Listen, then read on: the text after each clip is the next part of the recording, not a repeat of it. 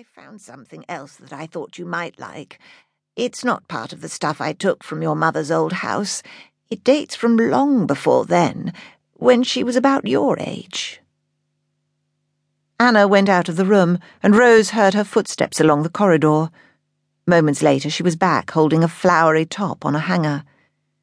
"Catherine had this when she still lived here. It was quite expensive, as I recall." Rose took the hanger. It was a silk top, with a round neck and short sleeves. It was off-white, with posies of flowers dotted over it. It felt fragile and looked sweet, not the sort of thing that Rose would ever wear. "Keep it," Anna said. "It'll only go to the charity shop if you don't. It's too pretty to give away." "Shall I come and help?" Rose said, hanging the blouse on the picture rail. "In a while. I've a few things to organise before we start putting things in bags. I'll call you." When Anna went out of the room, Rose's eyes flicked back to the blouse. She unbuttoned the shirt she was wearing and slipped it off. Then she put the blouse over her head and let it slither into place. She stepped into her bedroom and looked in the mirror. She smiled. The blouse fitted her perfectly. It meant that she was more or less the same size as her mother had been when she was her age. It sat on her hips, and there was a small slit in each side. The button at the back of her neck was covered in fabric and fastened by a loop. The fabric had a sheen to it, and the silk felt light on her skin. The posies were shades of pink and yellow, colours that she hadn't worn for a long time.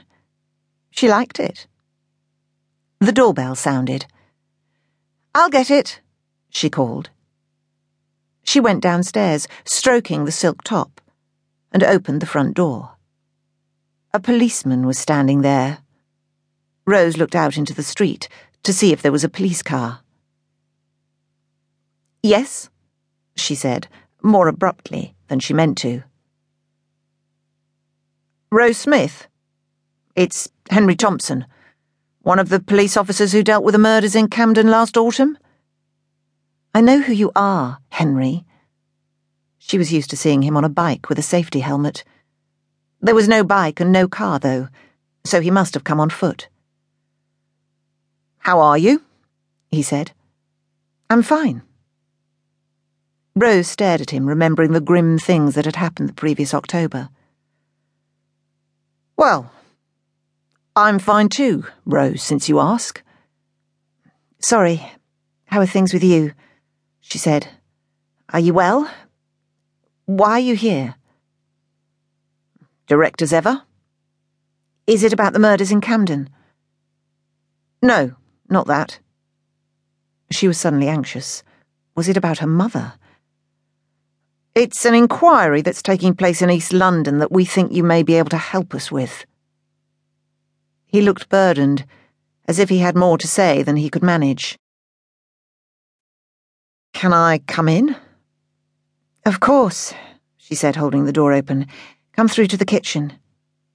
He walked slowly behind her. When she looked round, he was gazing at the huge hallway. He was impressed, she could tell. Most people would be, walking into Anna's wealthy home. In the kitchen, he took his hat off and placed it on the table by a large bowl of lemons. "You still at college?" he said, sitting down. She was leaning against the work surface. She nodded in answer to his question. Was he going to tell her something about her mother? She felt herself stiffen with tension. Henry Thompson was a decent police officer, someone she could trust. If he told her something bad, she would have to believe it. "You look different.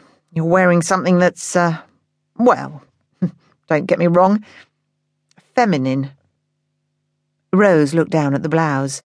Henry had only ever seen her wearing black and white, her usual colours of choice. "It's something of my mother's," she said. "I was just trying it on. It's a memento, not something I'd wear out."